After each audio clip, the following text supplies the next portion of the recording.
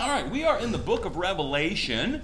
Book of Revelation, chapter 17. Last week we got through about 7 verses, 6 to 7 verses of the chapter. This week we'll finish it off, look at the rest of the book, rest of the chapter 17. But let's go ahead and start at the beginning of the chapter, and I'll read the whole thing again, kind of get the context. Revelation 17. Then one of the 7 angels who had the 7 bowls came and said to me, "Come, I will show you the judgment of the great prostitute who is seated on many waters, with whom the kings of the earth have committed sexual immorality, with the wine of whose sexual immorality and the dwellers on earth have become drunk." And he carried me away in the spirit into a wilderness, and I saw a woman sitting on a scarlet beast that was full of blasphemous names, and it had 7 heads and 10 horns. The woman was arrayed in purple and scarlet, and adorned with gold and jewels and pearls, holding in her hand a golden cup full of abominations and the impurities of her sexual immorality. And on her forehead was written a name of mystery, Babylon the Great, mother of prostitutes and of earth's abominations.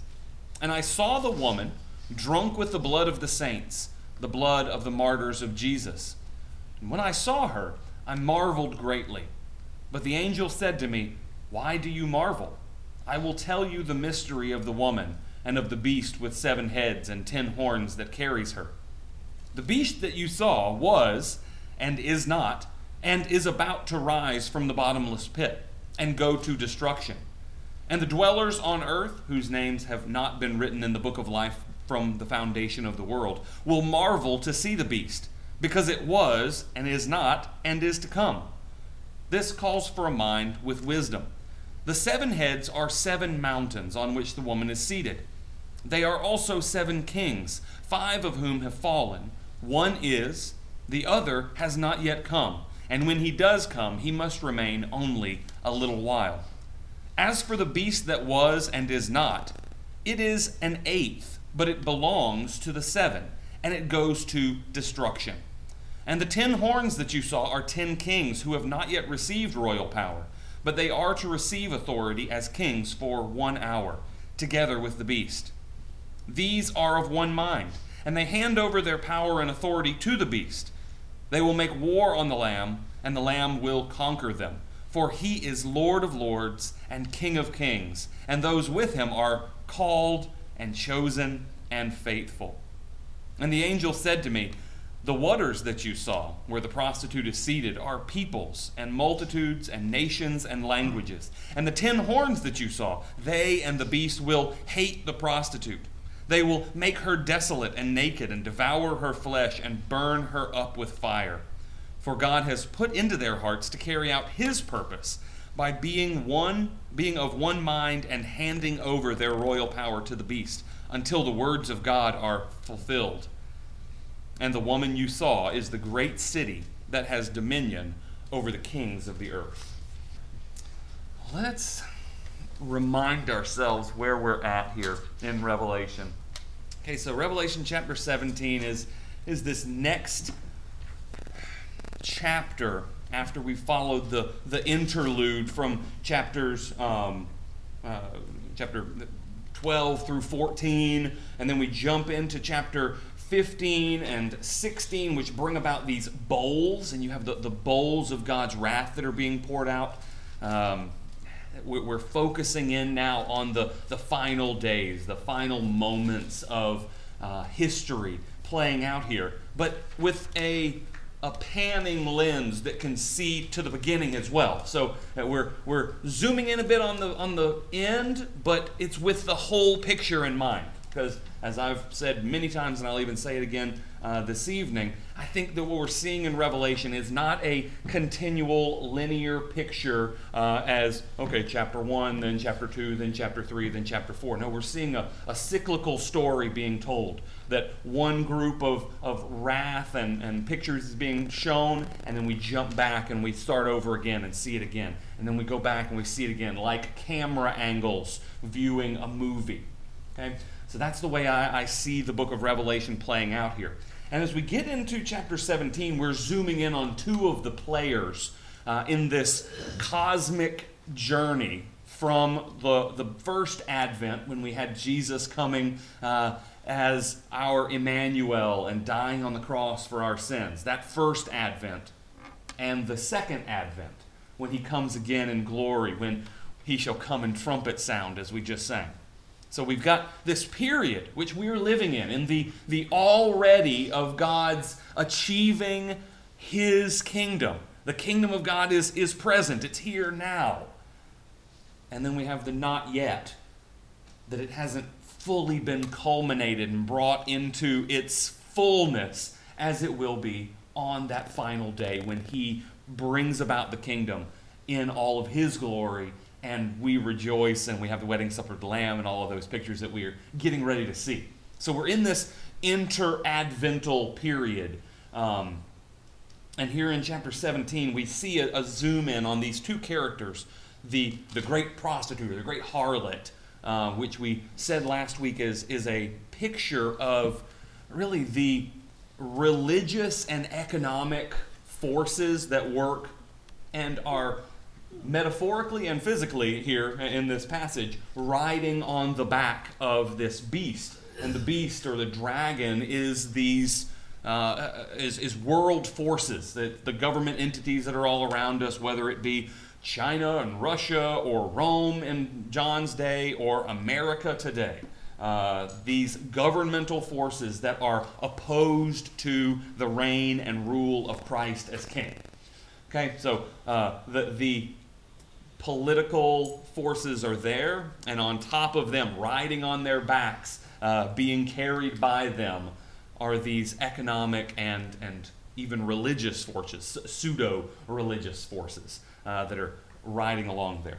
Okay, so remember in verse 3, where we see here that with whom the kings of the earth have committed sexual immorality, with the wine of whose sexual immorality the dwellers on earth have become drunk. This isn't speaking of sexual immorality all by itself. Okay, that's one aspect of it, as immorality was a part of that kind of economic and religious ritual of their day in Rome. But it's a bigger metaphor for the idolatry that's been happening since the beginning of time. When Adam and Eve turn away from God's plan for them and they reach out and they grab an apple in the garden, that is spiritual idolatry. It's saying to Father God, saying to our husband God, I can find better. I can do better. I want to be satisfied somewhere else. And that is an abomination to him. It is punishable greatly, as we will see here. But notice that it says that they are drunk. They are drunk with wine here. They have become drunk. And I didn't focus on this last week, and I wanted to mention it. But what does alcohol do to you? It intoxicates you. It numbs your senses. The commentary I was reading said that it anesthetizes you. And I was like, ooh, I like that word. It's a big word. Big fancy word. Anesthetizes. It just makes you feel numb, right? And that's the way that this force of economic prosperity and religious worship, pseudo-religious worship, false religious worship, how they work together to just put a hold on any of your spiritual senses so that you are lock, stock, and barrel in for their immorality. And don't have the wherewithal to be able to say, I need to get out of here. You're drunk. You are not paying attention to what's going on. Yeah. Makes me think of like materialism when it's so easy for us to. Oh yeah. We feel something, we need something in our lives, so we just go out and buy something new to fill that need, and that pacifies us again for a while. So until the next year they come out with the new version, then we need it again. It's that same idea, I think. Exactly, it is, and we have a tendency to read these things and think in old terms and go, I don't go to some pagan temple and lay down and have relations with the temple prostitute there. But we watch the television and see that latest gadget and go, oh, I need me some of that. That's something I'd like to get with. You know. Yeah, the internet, phone, the new car, the big house, the whatever it is. And are any of those things wrong in and of themselves? Not necessarily, no. Not necessarily, but they can be a symptom of a deeper problem. If you are drunk on them, like as wine, I better say this. I think that the Bible talks that wine is not by itself a bad thing.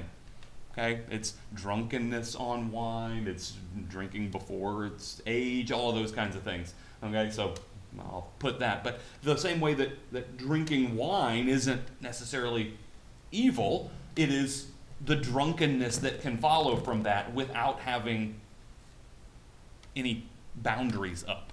Do you have a thought, Daryl?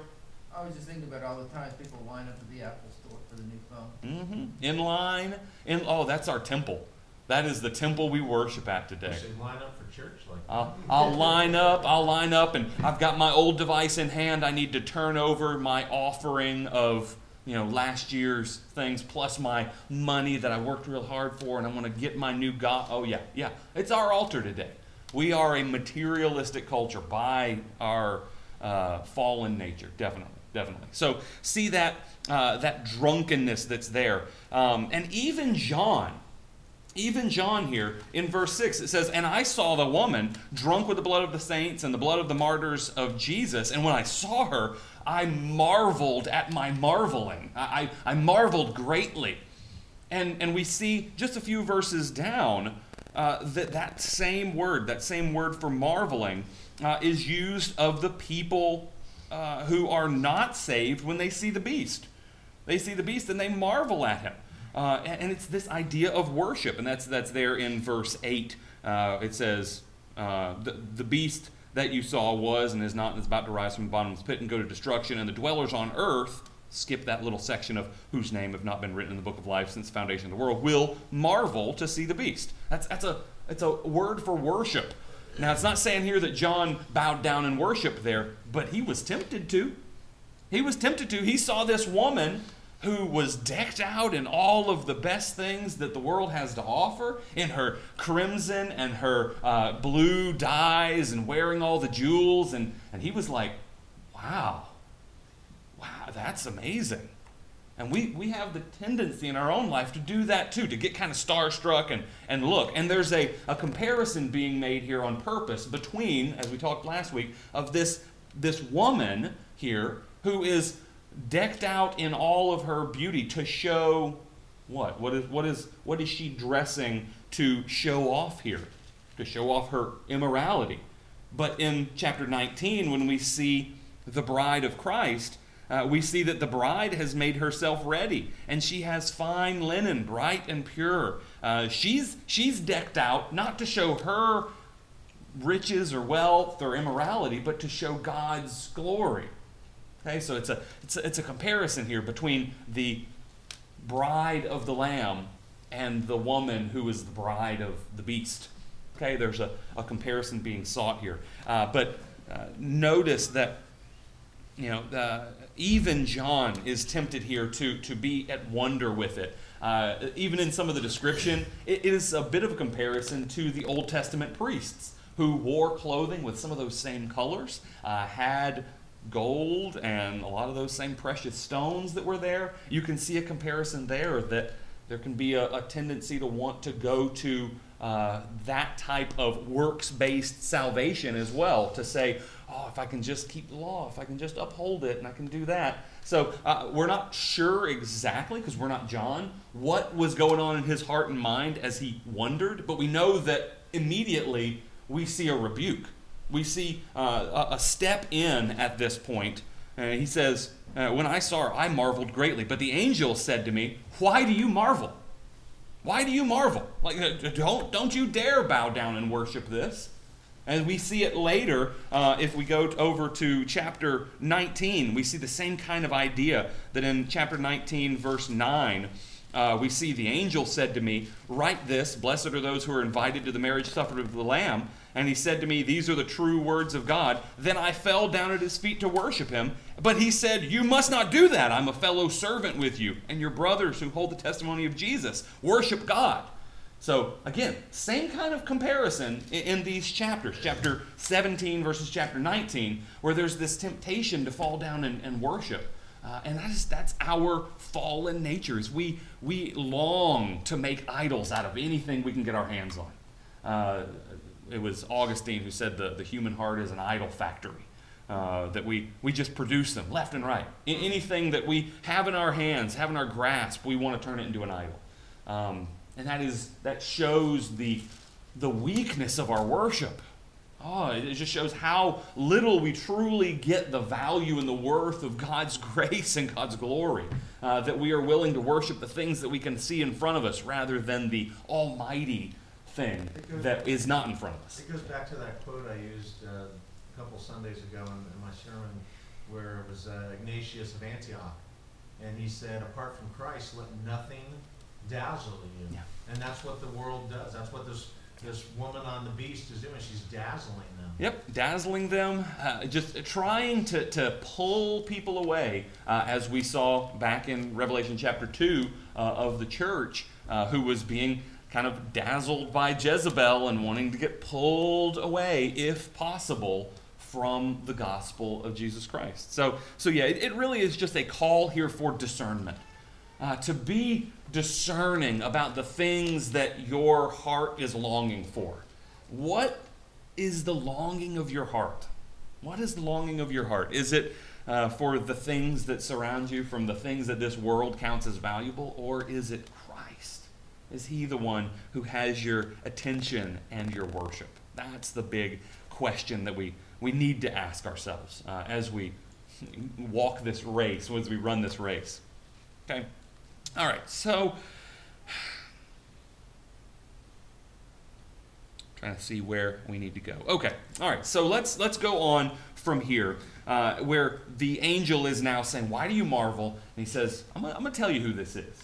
I'm gonna give you an outline of who this is. I'll tell you the mystery of this woman and of the beast with 7 heads and 10 horns that carries her.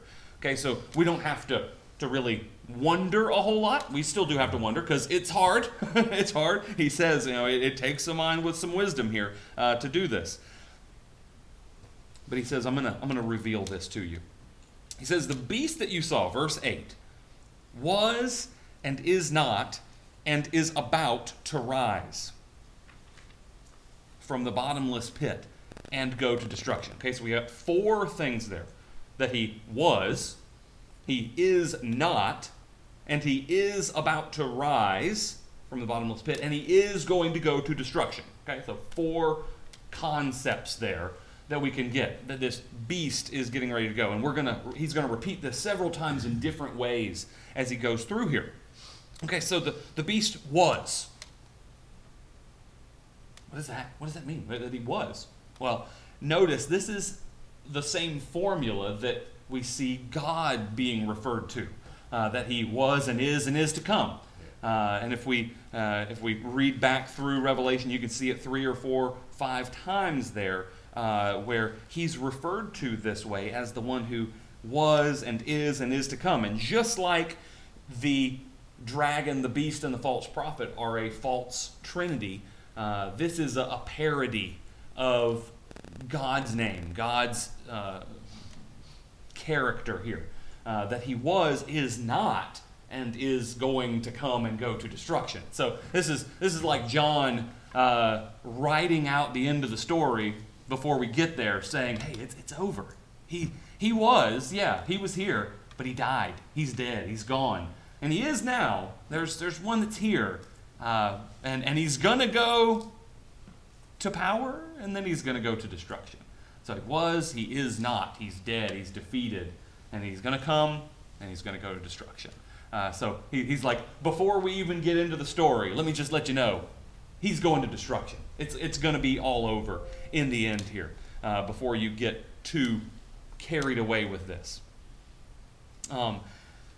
And we're going to see this more specifically once we get over into chapter 20. Okay, just see the wording here, that the beast that you saw was and is not, and is about to rise from the bottomless pit and go to destruction. Well, if you look in chapter 20, you see that in verse 3, it says, and threw him into the pit, that abyss, and shut it and sealed it over him so that he might not deceive the nations any longer until the 1,000 years were ended. The 1,000 years is the time that we're in right now, this millennial reign of Christ from Advent to Advent. And so at the end of those 1,000 years, he must be released for a little while. And we'll see that phrase, a little while, keep coming up here.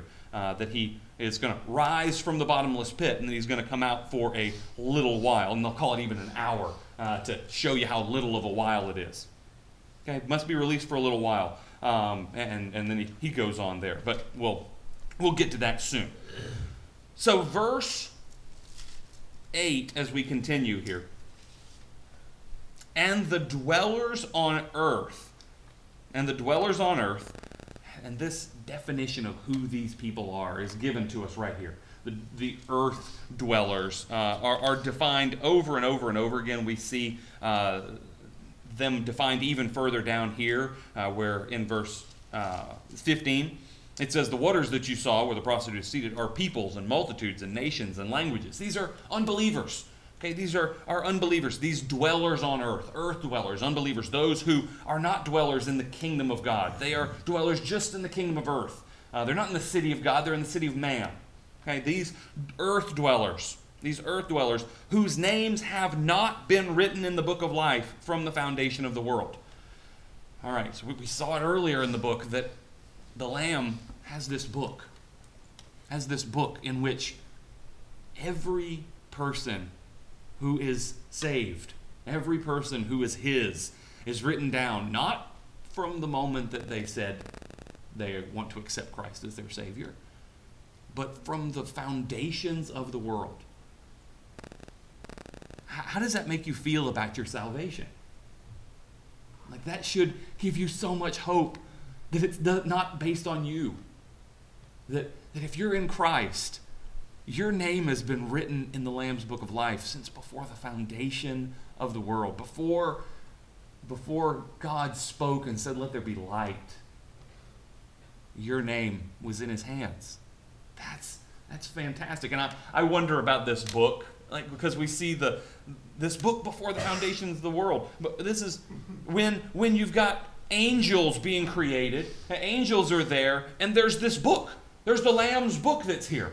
And these angels are being created, and they're looking, and they're saying, what's the name of this book? Well, the name of this book is the book of the Lamb who was slain. And they're going, who's the Lamb? What is a lamb? What's a lamb? We haven't even seen it. There's no lamb yet. There's no creation. What does slain mean? But it's the book of the Lamb who was slain. God had in his mind your salvation before he had in his mind the Son. That's fantastic, you guys. But the flip side of it is that same amount of security that you have in your salvation, we can't soft pedal it. And people try to do that and go, well, this book is just a list of those people who are going to believe in Jesus at some point in their life. And that's true. That's true. But it's not the full picture of what's true here. The full picture is that not only are those who are saved written down for the foundation of the world, but on the inverse, everyone else is not written down. That's hard. That's hard to kind of look at and go, where's my free will? And I have my students wrestle with this question and go, well, if it's already been decided since before the foundation of the world, do I have any free will? Yeah. Yeah, you do. Yeah, you do. Because you're not God. Because you're not God. Yes, you still get to decide. You still have salvation as a choice until you die.